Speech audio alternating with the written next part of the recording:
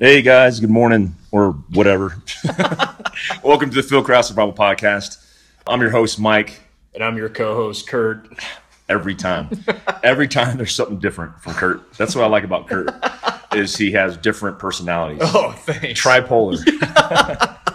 He's a Navy SEAL, a Green Beret, and a MARSOC guy. Yeah, and a Marine Raider. Yeah, and a Walmart Army greeter. Ranger. Yeah. Walmart greeter. Yeah, today's podcast, we're doing a podcast on actually the Phil Kraus Survival Kit and the integration of that Phil Kraus Survival Kit in off-road survival. Yeah. You know, the reason we're doing this is really educational because we've talked about the Phil Kraus Survival Kit, which is known as the Green Beret Survival Kit or the Minimalist Survival Kit. And we've explained a little bit about the premise behind how the kit came about, but we never really captured it in its totality. We never even discussed it. A lot of people know the kit because they see the kit in a package, right? But they don't know what the hell's in it. Yeah, they're like, I'm not gonna pay $150 for this shit. So think of this as an educational episode on really what you need in survival, the way that the kit came about and the uses for the kit, and also the integration of that kit into mobility platforms, which was the overall intent of that kit in the first place, and highlighting the course that we do have on September 30th through October 1st, which is a Saturday and Sunday, right, in Durango, Colorado, for the off-road or off-the-beaten-path survival course. Yep. So yeah, hope you guys enjoy this episode, and I look forward to it. All right, so go straight into it. Remember, we talked a little bit about survival kits and that, yep, you know, the kits that you had in the military. But if, you know, one thing, survival kits are, for the most part, pieces of shit. They're like just bricks of garbage. Yeah. Well, a lot of the stuff you've seen in the civilian market, you know, until I think some guys, well, for instance, like yourself, and then some other pretty serious players in the game actually made survival kits worth a fuck with paired with companies that, you know, they make decent products or they make good products for survival kits. But some of the only decent survival kits I've ever seen were pre-made military survival kits that were actually halfway decent. Yeah, guys put them together for the application of the AO or area of operation they're operating in. It's funny is when I think about the survival, I've had several survival kits and special operations, which have been in some pretty high-speed organizations in USASOC, and even those kits, handcuff key was part of the kit, right? Right. Because you're in a peace detention type scenario where you get detained by a foreign government and you need to break out. Yeah. You have this little handcuff key you smuggle up your butt, and then that was your preferred spot. Yeah. Well, you had the gambit of handcuff keys, medieval handcuff keys, the extra girthy ones. You said handcuff keys, not fucking dungeon door keys. You never know, man. You never know when you're going to get detained in a castle in Narnia. Yeah. So, including that, some of the stuff that they put into it was like a fishing line and a fishing hook, and that always blew my mind. I'm like, we're in Afghanistan, or we're in Iraq. Yeah. And we're doing direct action operations. I got a fishing hook. You're gonna hook a finless brown trout from the Tigris. The Tigris. So, and if you eat that fish, you're gonna die anyway because it's coming off the Tigris and Euphrates anyway. So it doesn't matter. Maybe that's a quicker way to kill yourself. And you start hooking yourself in the neck to get your jugular. Yeah. The story goes, and I'm not gonna lie about this. I always had good survival kits that we made, especially for recce, and most of it dealt with water procurement because water was a big, significant issue for us because we carried liters of water. But when we started being a little bit smarter, we carried the stuff to procure water and to sanitize it. Right. I remember specifically a buddy of mine, Dave, on an objective in Iraq. We all did an offset, so we walked like a couple miles to the objective in the middle of the summertime. And people were going down because of heat casualties. We all ran out of water. And then the next thing you know, dudes are drinking out of garden hoses at Iraq houses and getting Giardia up the ass. But I'm thinking, like, how hard would it have been to carry chlorine dioxide or bleach tablets to iodine, sanitize the water. It's not that big of a deal. So when we were in Ranger School, we did water resupplies, Yeah, bleach. With bleach. Yeah. With iodine tablets. Yeah. And I mean, dude, I remember getting dipping my canteen into a creek. Yeah. And then drinking Remember, the water. everybody had to give up their canteens to like the dude that was going to do the water resupply outside yeah. the perimeter. And I was like, shit. He had like 80 canteens. He had like a big going garbage to the river. duffel bag. Well, and then and my favorite, I remember specifically doing that water resupply once, and a dude pissing in the water upstream. I'm like, dude, what are you doing? Yeah, good dude. Good dude. Buddy fucker is what we call him. And then I remember drinking the water and chewing on the iodine tablet. Yeah. I mean, and we were just like, good, you know, and like, whatever. I don't think that's the preferred technique. Yeah, it's not. It's a technique. Yeah. So going out of the military and transitioning into contract work, where I was in permissive and semi-permissive environments, so shady to real shady fucking places. You had to have a minimalist version of this kit. You couldn't have like a Molly multicam pouch attached to your Molly rucksack. You had to do a little bit more clandestine, for lack of a better term. Low vis kits that you had to be able to get into country, which is why I'm a huge proponent of the RATS tourniquet, because for that same reason. You can't go in with a piece of equipment that has an NSN written on the back of it. Right. So I went to this course, and I won't mention the name of the course or the organization I took it with. But anyways, it was ran by a whole bunch of SEER instructors that were young SEER instructors from the Air Force, and they were all contracted. And we were given a Ziploc bag full of minimalist equipment. And this is after, in the military, I've been to SEER C, SEER 215, SEER 245 Alpha, SEER 250. Yeah. So all these high-speed SEERs for military applications. I was going to a SEER school that was ran by the government. And dude, it was super squared away. It was like, here's this bag of Ziploc bag full of minimalist equipment. You're going to put it on your person or on your body, and then you're going to live off of it. And I remember taking notes in that class. I still got the notebook where I said, you know, you got SEER instructors with tons of military experience whose expertise is survival, escape, resist, evade. And they optimize a minimalist package full of survival kit for the lone operator that's going into semi or permissive environments to be able to operate. And I was like, it's a no-brainer. I'm taking everything and I'm turning it into a business and I'm selling that same exact kit. Yeah. And which is cool, actually. The background on the kit is, you know, not just your experience, my experience, but it's a whole, you know, group of people that were trained specifically in survival that put that stuff together based off of real world experience, you know, based off of new technology and all these things, and kind of said, hey, this is it. Yeah. And so you captured that, which is really cool. And obviously we have those now. So yeah, my whole thing, I remember saying to one of the instructors, like, I'm taking all this and turning it into a business. He's like, nah, dog. He's like, dude, you should, because, you know, the thing about the government, it's inefficient. Yeah. But when you get closer to the tip of the spear in operations and special operations, it's more efficient. Yeah, absolutely. And so you get this optimized approach to equipment, especially with these organizations that I was working with. And so I took this kit and then turned it into the minimalist Green Beret survival kit. And if honestly, if I didn't do that, it wouldn't be available. And so I want to make it clear that there's nothing high speed about the equipment that's in the kit. Yeah. It's the best equipment, hence the price point. Yeah. But it's all the things that makes sense chronologically in survival. Yeah. Like, why the fuck are you going to have a fish hook and fishing line in Iraq or any country? Yeah. I mean, that's nice to have. Who wouldn't want to have something over nothing? Right. Over the ability to contain and sanitize water, for example. Right. Which is, you know, one of a couple things that will kill you the fastest. Right.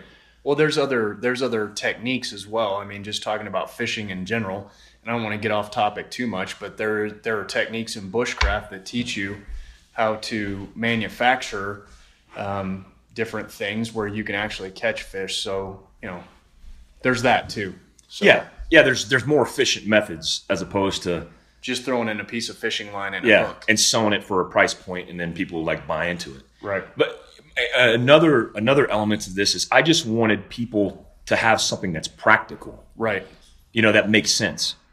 We have buddies in 3rd Special Forces Group, and a lot of guys in 3rd Special Forces Group and the Joint Task Force, which I know for a fact is using it, have used those kits overseas, right? Because it's minimalist, meaning it's not a large signature. In fact, it's the smallest signature that I could put together in that package, right? In that package to sustain. My whole thing was using the recce formula, the reconnaissance formula, was to sustain you for 72 hours. Right. I make that statement based off the fact that you could procure 3 days worth of water based on the chlorine dioxide tablets that are in there. Right. At 5 to 7 liters per day for the average male. Right. So you could sanitize that much water. Mm-hmm.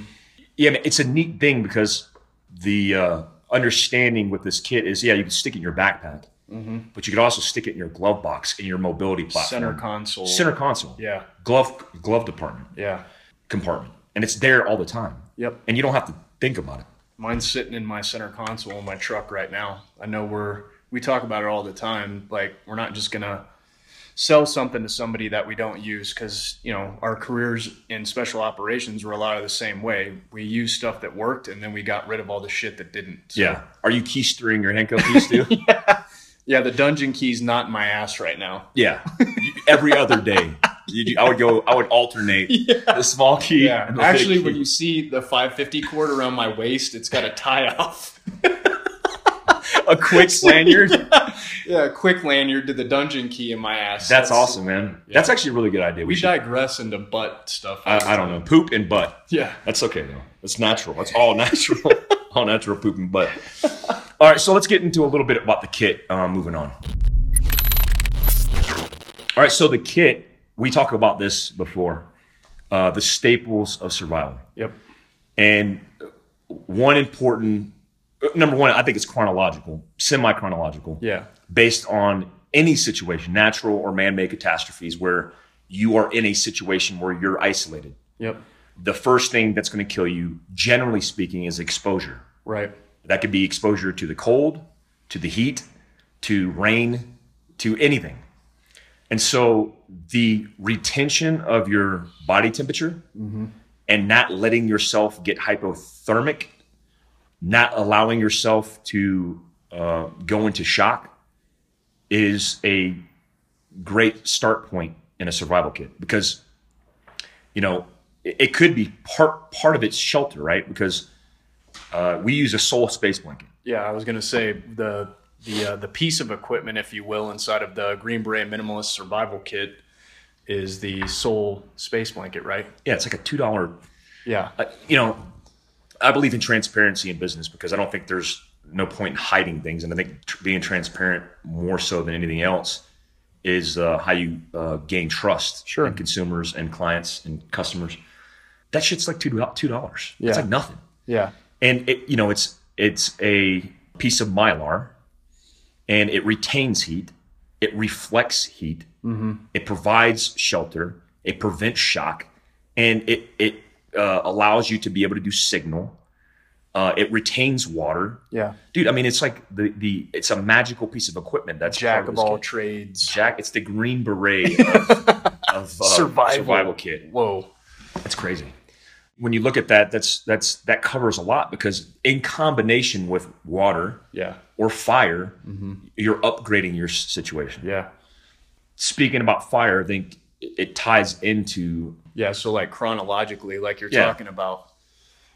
Yeah, I think when you're looking at potential exposure and you need to retain body heat, one, fire is good for morale outside of that, right? Mm-hmm. But it's also good for boiling water. Yep. Cooking food, maintaining body heat, signaling day and night, and it's really like a staple of survival. I mean, that's Paleolithic type shit. That's caveman type shit. Yep.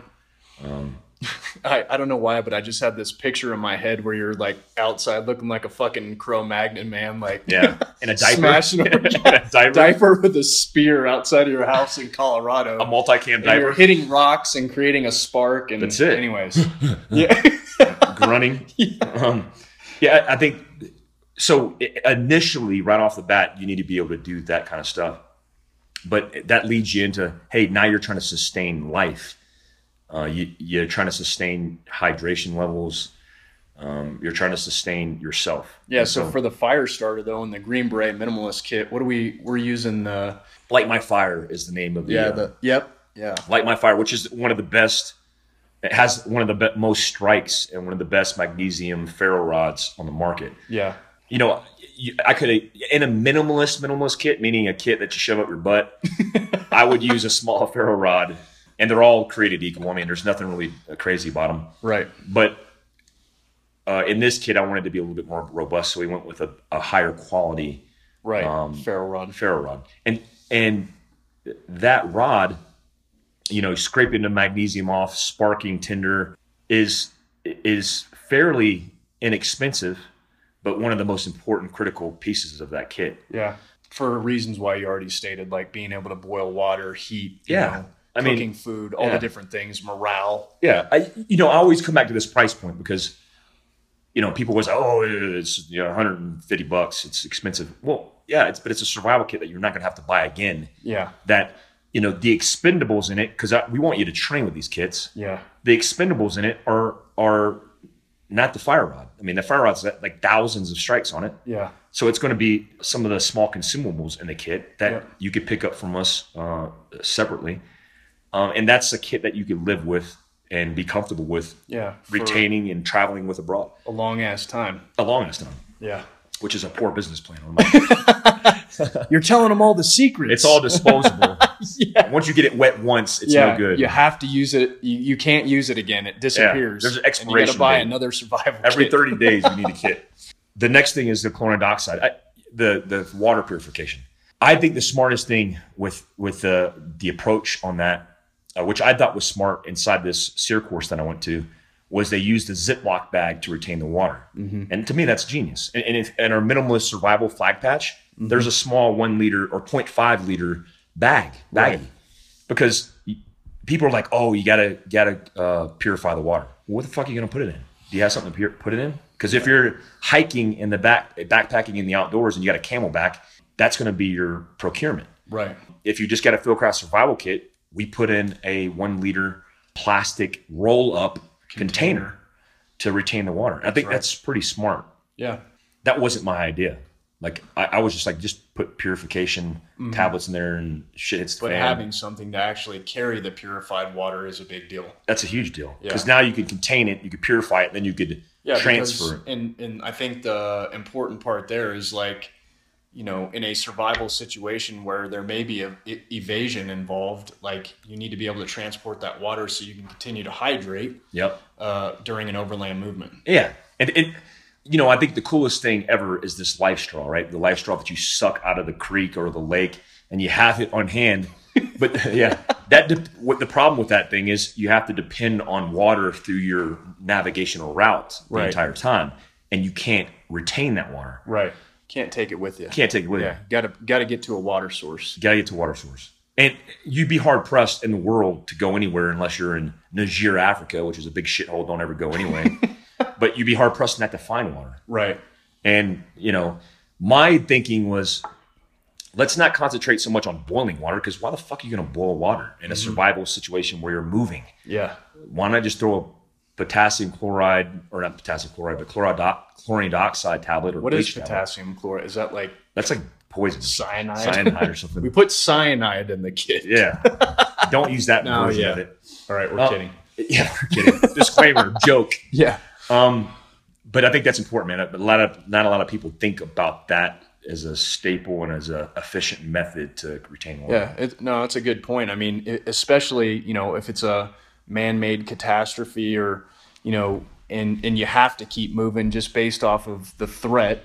Let's call it the threat, right? You've got to continue to move away from the threat. You may not have time to stop and start a fire, to boil water and do all these different things. So there was actually a lot of thought process behind having drop-in tablets and being able to purify water that way. Well, I think what's cool about it too is, if you're going overseas and you're on let's say you're traveling abroad to Rome and, the government, let's use Greece because they're a little bit more unstable. Yeah. But you go to Greece and now you're in a remote area of Greece when the infrastructure shuts down, when transportation shuts down, when things happen, right? In most of these countries that are pretty unstable. Right. Well, if you have that kit, you know confidently that you could get down to the bare minimum and still be able to survive, still be able to retain life. Moving on outside of water. Yeah, so you talked about, what do we talk about? The space blanket, talked about the ferro rod, and we talked about the ability to purify water. The next big thing is signal. Mm-hmm. You know, we use signal. You know, you think about like in hiking, and then somebody gets remote and they get lost or they get injured, and now they have to notify, or the emergency services are notified, and they have to provide a signal. Sure. You know, there's a whistle in there, right, with a thermometer and a compass on it. It's just this, you know, it's a cheap plastic whistle. That's one thing. It's not like I'm going to buy a platinum whistle to put in the kit. I was actually looking at the whistle the other day, though, and it's like, it's a decent one. It's one we used in the Army back in the day, like the OD green whistle. It was I'm not going to say it. What? A rape whistle. It's a rape whistle.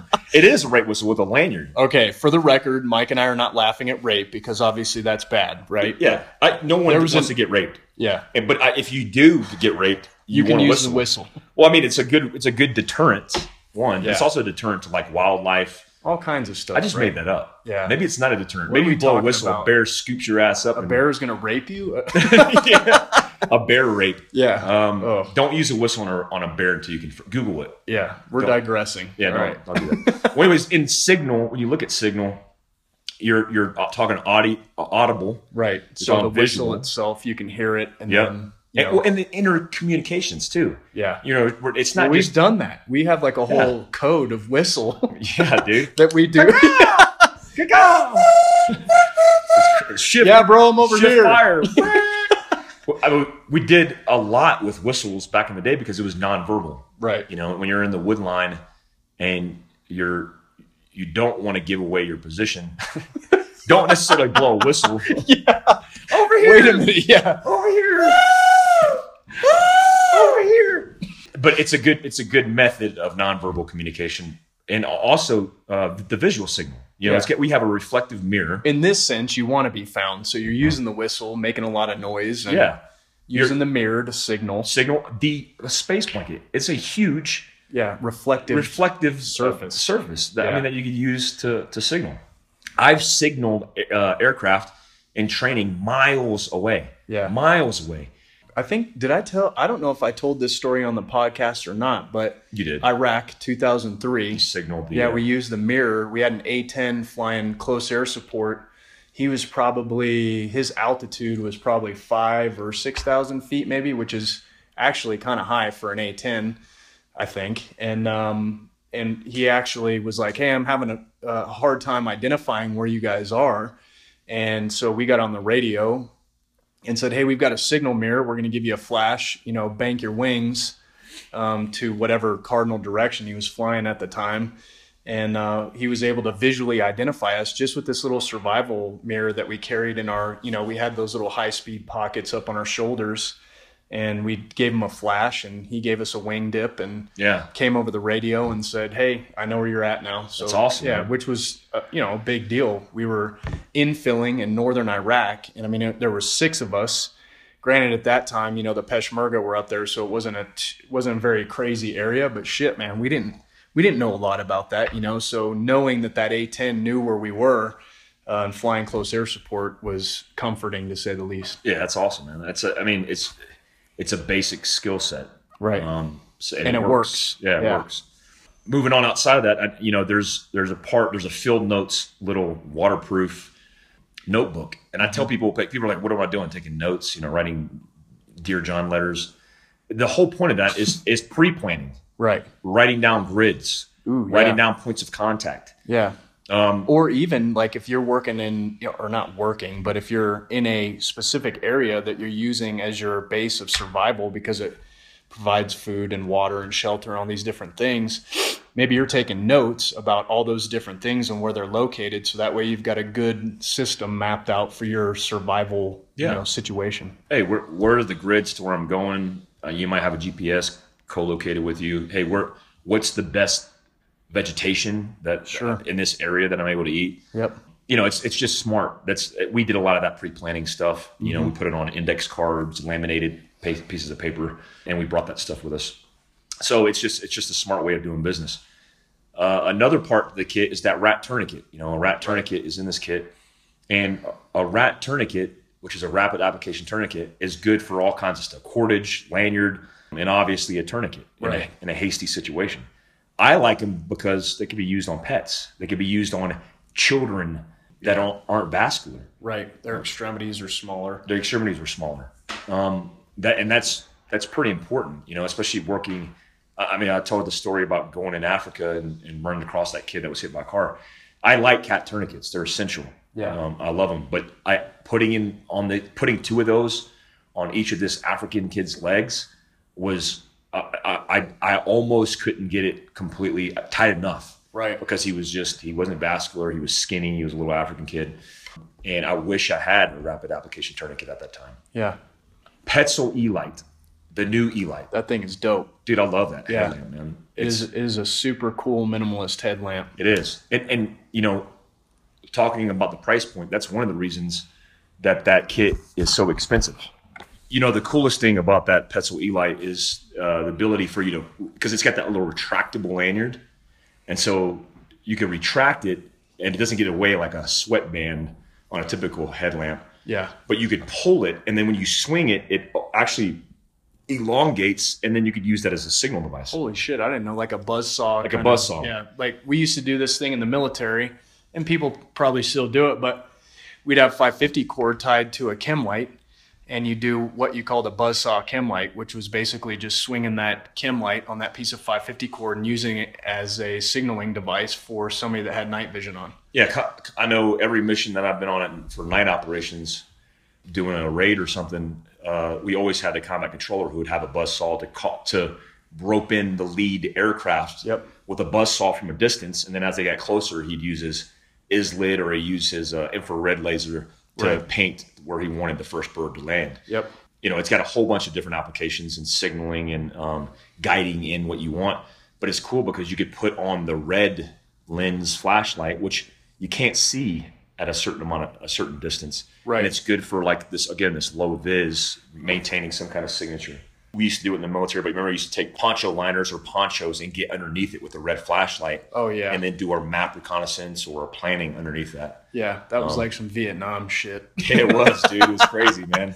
Now I feel like my one of my trips, or I think it was Afghanistan, and I felt like if you had a red lens, you were getting shot at. Oh, for I know, sure. Man. I know. I remember being in Ranger School and we were doing the red lens because we used the L-shaped flashlight. Oh yeah, pieces badass. of crap. I think I was like one of the team leaders, and then he was the platoon leader. And we were underneath. It was cold, so our rucksacks were facing away from each other. So we were rucksack flopped. Yeah. And we threw the poncho over both of us, and we were doing planning. Yeah. And basically, we were so close, it's like we were spooning. Yeah, you were making out. But you were making out. It was so romantic under the red light. But we were basically almost hugging. Yeah. And then we both fell asleep doing planning. Like good Ranger students do. Good Ranger School students do. And then get no-goes. Oh, man, it was funny. But it was good sleep. It was like an Just hour. so you guys know, it hasn't all been successes and smiles. There's been failures. Falling asleep on patrols and Dude, one of my most guilty moments in I think in life. There was this captain who was a platoon leader, and I winded up running into. Are you telling a buddy fucker story right now? No, it's not gonna be that bad. It's not gonna be that bad. Blue There Falcon. was this captain, and it was his last. He was gonna get a go and graduate, but I stole it from the clutches of. Dude, he went. I saw him in 7th group, or he went to 7th group, and I was in 3rd group, and then I ran into him in the bookstore. And he still remembered me, man. Yeah, and, come on, we remember stuff like that. Well, He's like, you were that PFC that fell asleep on that OP and fucked me. I was a PFC and I was in an OP, and dude, it was night and we were under nods. They made us use nods, so we had a PVS 14. Yeah, and dude, it was droning the shit out of me, man. Like just the black and green in my eye was like, it shut me down. And so it's Ranger School. Yeah, it's Ranger School. I was in this little LPOP and I fell asleep.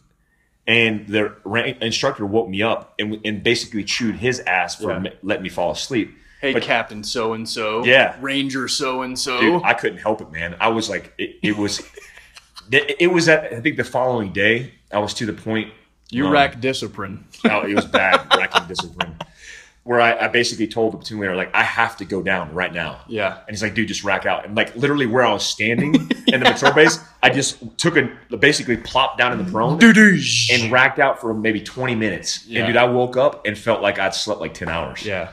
It was amazing. That's that Ranger School catnap. All right, we digress. Green Beret Minimalist Survival Kit. I know. Anyways. We could tell these stories all day. Anyways, getting into the kit and the application of where do you utilize it? Yeah. You know, one is a go bag, right? If you have a go bag, you're one of those guys who likes to be prepared. Stick it in your go bag. Stick it in your range bag. Oh yeah. Have it on. The reason Lucas from T-Rex Arms is a big advocate for us because we do stuff together and we appreciate that. Yeah, we appreciate. Lucas is a good dude. He's a good dude. Real smart business guy. Real proficient shooter, and a lot of the stuff he does makes sense, but he always has that Fieldcraft kit with him wherever his kit is going. Yep. We've been asked, hey, you going to make a Molly version? Yeah, I don't know. I don't know if Molly is where I want to go with it because I want the mom to stick it in her diaper bag. Yeah. Like, why the hell would you not do that? Yeah. Do you need a headlamp? Yeah, you got a headlamp. Or at a minimum, keep it in her car, right? The glove box, something. The glove box, the center console. The whole point is carry it where you most likely would probably need it. Right. I mean, if you're if you're close to your car because you commute and it's at your workplace, stick in your car. Yeah. And, buy a few of them. We have clients that buy a few of them for their wife, themselves. They buy the med medic version. Right. And they stick it in different places just because you never know. I think one of the, you talking about this right now is like driving what I do with my own family, right? My wife, my kids, and where I have survival kits and how I do that. And one of the things I wanted to hit on is making sure that you're trained with it, right? So if you're the super, survival husband, or, you're buying these for family members or doing something like that, hey, don't just buy it for your family member. Like, encourage them to actually train with it so they know what's in it, right? Because it doesn't make any sense if I throw this thing in my wife's glove box and then when the day comes when they need it, they don't even know what's in it, right? So an important part of this whole talk and talking about what's in the survival kit is actually getting out and using it. Yeah, why would you not train with it? Because I think it's fun. I mean, it's a good family time. Hey kids, we're going to go camping this weekend, but we're going to do it minimalist style, and we're going to use the Fieldcraft survival kit. That's right. And you get one bag to bring whatever you want. Yep. And then you're living off the land per se, or living out of your bag. And I mean, it's a good way to build family bonds and cohesion, and also to exercise a piece of equipment that you're going to potentially use in a shitty situation. We have this overland course coming up. Yep. We've done it before. What are the dates again on that? It's September 30th and the 1st, 1 October. And we're executing that in Durango. Yeah, it's in Durango. So, I'm excited about this because it includes all of our passions, really. Right. The first thing is we're going to be doing off-roading. Yep. You'll have your Tacoma TRD. I'll have my Toyota 4Runner. Yep. And we'll be doing overland movements, which will include some technical trail stuff, but nothing crazy. Right. So if you have a 4-wheel drive anything, you'll be able to do the course with us. We're not trying to tear people's we're not trying apart. to. We're just trying to get some off-roading to remote areas, and then talk about minimalist survival, the staples of survival, right? And then get some practical experience doing it. Right. If you have your Fieldcraft kit. Coming to that kit, we'll have them available for sale at the course. Yep. So you could buy them before at a discount. And then train with it. Which is cool. And then we'll be providing minimalist survival kits, like the minimalist version, or you could utilize this during the practical exercises. Right. One of the coolest things is we got Kevin Falk from Devil Dog Consulting to come out. He's a former Force Recon guy. And we joke with Kevin all the time. Kevin was a medic in the Marine Corps. And firefighter. Yeah, he was medic. A firefighter medic in the Marine Corps, and Kevin is now an active firefighter pararescue. Well, I don't know if he's active. Yeah. Oh, you're talking about physically? No, Kevin, we love you. You know that. Yeah. But he is a a firefighter or paramedic in Florida. And he's TCCC certified, which is He is. Tactical Combat Casualty Care. And he's actually got guys on his staff that are former military that are familiar with TCCC, and then he's linked, with all these special operations medicine and lessons learned, and pulling data from those lessons learned and AARs, after action reviews, as well as his own real world experience being a firefighter paramedic, which is a shit ton of experience. Absolutely it is. And it's the coolest thing about what I'm excited about for this particular course is we're giving TCCC certifications, which we're going to be focused on. Yeah, we haven't done that before. Never done that before. Yeah. And I don't think I've heard of anybody integrating the two. Yeah. Like my whole thing is, hey, what happens when you're in a vehicle accident? Right. And you have to address combat casualty care, which is the step that you'd see in combat, which is trauma, gunshot wounds, vehicle accidents. Yep. And then how do you do that? And so we'll be doing scenarios where people are simulating vehicle accidents, and then you have to treat them with the equipment that's given. And then you have the opportunity to buy the bleeder packs that Kevin sells and to buy our med kits on hand, and exercise that application and then get certified in it, which is really cool. Yeah. TCCC certification is typically reserved for LE, for military, and it's cool to have the opportunity to be given to civilians. To Right. The course will start at like 08 on Saturday. We'll finish about 4:00 in the afternoon on Sunday. Yeah. But you don't need lodging because you're going to sleep in your car or sleep on top of your car or sleep on the side of your car. In the mountains. In the mountains of Colorado. We'll have a good old time. Meals and snacks are on your own, but we were providing dinners that Saturday night, which would be cool. Yeah. I think holistically, it's a good therapeutic survival dip, whether it's beginner survivalist, modern survivalist, or intermediate, you're going to get something out of it and be exposed to something you've never been exposed to before. If you're wondering, or you're like, oh, I don't know if I'm ready for this, just jump in. Don't be afraid to come train. We create a good environment where lots of practical stuff and lessons learned is applied. So, it's easily understood. Yeah.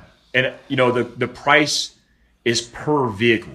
So we put a cap because of the TCCC of you're allowed to bring a buddy or a person. So it's 2 people per rig, Two people per rig. And if you have additional people, we could work something out. Sure. But we try to limit that because we have to do the TCCC training to get you certified. And I'm excited about that course. It's going to be awesome. Something that we have on the calendar in Durango as well is this modern survivalist course. Mm-hmm. And we've ran it. It's called the OPS course. And that stands for what? OPS is Observe, Prepare, Survive. So it's just an acronym to really establish a methodology in survival practice, right? In high stress practice and how to mitigate stress, which leads to poor decision making. Right. And overall increases your chances of survivability. But those courses are on the 12th and 26th of August. That's right. In Durango. It's hard to market that kind of course because people, modern survival, bushcraft people get, I'm going to be in the woods rubbing sticks together. But modern survival is a little bit different. Well, I think the other part of that course too is that we don't like to tell everybody what's going on, because if you're going to be put in a stressful situation and I prepare you for that, I may not get the same reaction that we want from a teaching standpoint to be able to help you mitigate that. So I think sometimes you got to trust in the fact that, we know what we're doing. We know how to put you in a stressful situation, and then we know how to teach you how to mitigate it. So that's a hugely important process. Right. That not a lot of people are teaching, and I'm glad that we're tackling it. Veteran angler. Do you see that? I did. There's our neighbor. My neighbor is down the road. His name is Tanner Pollock. He's a local here. His whole family's here. His wife, or they're actually in Montana right now fishing. Yeah. But I went fly fishing with him a couple weeks ago, and we talked about potentially doing a for-profit. I don't want to do a nonprofit related to this because it slows down, to me, the ability to help immediately, because I'm not depending on marketing the sale of money. Right. The sale of collecting money. Right. So the whole premise behind this is 50. We will do hats. We will do T-shirts. There's plans to even do potentially rods and reels. That's cool. But 50% of all profits, which is half of all profits, will be going into a pool that we transparently advertise as, hey, this is the spreadsheet of how much profit we're bringing in. And it's open to donors. People can donate money. In fact, the first surge of money that we get into the pot is going to be from a guy who builds knives, who built an axe for me, a hatchet for me. He's making a hatchet right now for this. Wow. And we're going to auction off. Yeah, that's cool. And create the pool of money to be able to buy the inventory. And the whole premise is that pot of money goes to creating a weekend for a veteran suffering from PTSD or an active duty member who just needs to get the fuck away. Where they get taken out on a guided fly fishing trip, and they also get classes from us on resiliency and mindset. Same thing that we do with the assessment course, where we just communicate to them. And some people just need to, honestly, a talking to. Communication about what they're feeling and what they're understanding. And I think, based off of our experiences, granted, we're not perfect and we're not claiming to be, but, we've done an okay job of transitioning into the civilian world as best as we can. But I think there's valuable things that we can help teach other guys. And that's, that never goes away, right? That community of being in the military and helping another guy out that needs help, or a gal, or whatever it ends up being. So we look at that pretty seriously, and if we can help there, then we do that. Yeah, I mean, the bottom line is we're senior non-commissioned officers, and our job, I look at our jobs as we have to own that responsibility. Because who the fuck is? Nobody else is. Like, Veteran Affairs can, suck ass. It's inefficient. It doesn't work. I've been part of that process, but what does work is dudes stepping up to the plate, and that's our responsibility. Doing things like this. So, and what is it called again? It's going to be called Veteran. You can follow it on Instagram. It's called Veteran Angler. Okay. Which is, look, I didn't want to isolate. I think everybody has the right, or everybody needs to have access to help. We just wanted to do something specifically for veterans, obviously. But also for people who are on active duty who don't have an outlet. Those guys who were like us on active duty, who maybe were going through some tough times because of a bad trip or a bad rotation or family issues and didn't have an outlet. So being able to let them travel here, stay for free, get catered to. And then the whole point of this is I started to realize something. I was writing this article for Ballistic Magazine on PTSD, on being in nature. And it's not just being in nature, because you could actually be in nature and be a train wreck. Because you're inside your own head, and that's scary. But when you go fly fishing, because it's so technical, you are in the moment. Right? There's not a lot of room to think about other things. Exactly. And so after that experience, I mean, I've been fly fishing. I didn't grow up fly fishing, but I've been fly fishing my whole life, periodically. But I remember that day I went out with Tanner, and just remembering or thinking about that day. And 4 to 6 hours went by, and I don't even remember thinking about any problems, any issues in my life, anything besides catching awesome little brookies, these little small trout. First world issues, which are stupid. Which are just so stupid, man. No, I think this is cool. So obviously, Mike and I feel it was really important to mention it on this podcast.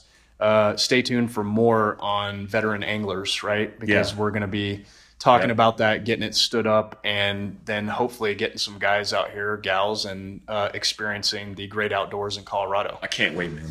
I can't wait. I'd like to, once we get this hatchet sold and we get some money in the pot, it's straight to hats and T-shirts and some marketing to get some cash flow. And then get these guys and gals in here who just need help and who need which is going to be place. Cool. Yeah, awesome. I can't wait, man. All right, man. I think that wraps it up. That's how many minutes is that? We're sitting at like 45, 46 minutes. Solid. Like that's a solid episode. We apologize for not keeping up with these frequent episodes, but we have interviewed some people that want to tell their stories about survival, which we'll be doing soon. Also, our next episode is going to be on night vision and survival situations. Yeah. So yeah, we're looking forward to that. You guys can find us, obviously. A lot of you guys who follow us know where we're at, but we're at fieldcraftsurvival.com. Our Instagram handles are Soft Survivor, SOF Survivor, at Fieldcraft Survival, at Veteran Angler now, and Kurt's at Kurt_Team Fieldcraft. Boom. Booyah. If you guys got input, feedback, please feel free to email us at info@fieldcraftsurvival.com, info@fieldcraftsurvival.com. And, if you're thinking about these courses and you got questions, ask us, because a lot of people are kind of insecure about not getting a lot of information. Yeah. But if you need some of those gaps filled, we'll be happy to fill them. Mike's going to fill your gap. Yeah, I'm looking forward to filling gaps worldwide. But we appreciate you guys' support. And we've got some other things in the works as far as strategic partnerships with companies that make good equipment. Yep. You will know who those are relatively shortly. You can probably pick up on some of our Instagram posts with who those companies are. And we're picky as hell with those things, man. Yeah. So we're not going to actually talk to our listeners about anything that we don't approve of or haven't used or something to that effect. So you can at least rest assured that when we recommend something, we think that it's a decent piece of kit. So, and if it's not, friggin' tell us. Absolutely. Our bandwagon right now, which is small, is Bravo Company's been great to us. BCM, they have. We love BCM. John from BCM is a great dude who's facilitated a lot of stuff for us. Aaron Baruga from Guerrilla Approach is getting me into writing for Ballistic Magazine, and I appreciate that opportunity. Vortex Optics, they support us and sponsor us. Surgeon Rifles, obviously the best sniper rifle by Strategic Armory Corps. Yeah. Nexus is a partner with them as Nexus well. Ammo. Nexus is 2X Recon Marines doing precision ammo. Trex Arms, or T-Rex Arms. I always say Trex. T-Rex Arms and Lucas. We're a big supporter of him and his equipment. Wicked Holsters. It's KMFL. Yeah. FLJ. Yeah, he's a former 7th Group guy doing some Kydex stuff. Solid dude, all good man. Stuff. We work with Colorado Gunfighter, which is a shop up at Vicedo Lake. At Vicedo Lake. And he is also a veteran.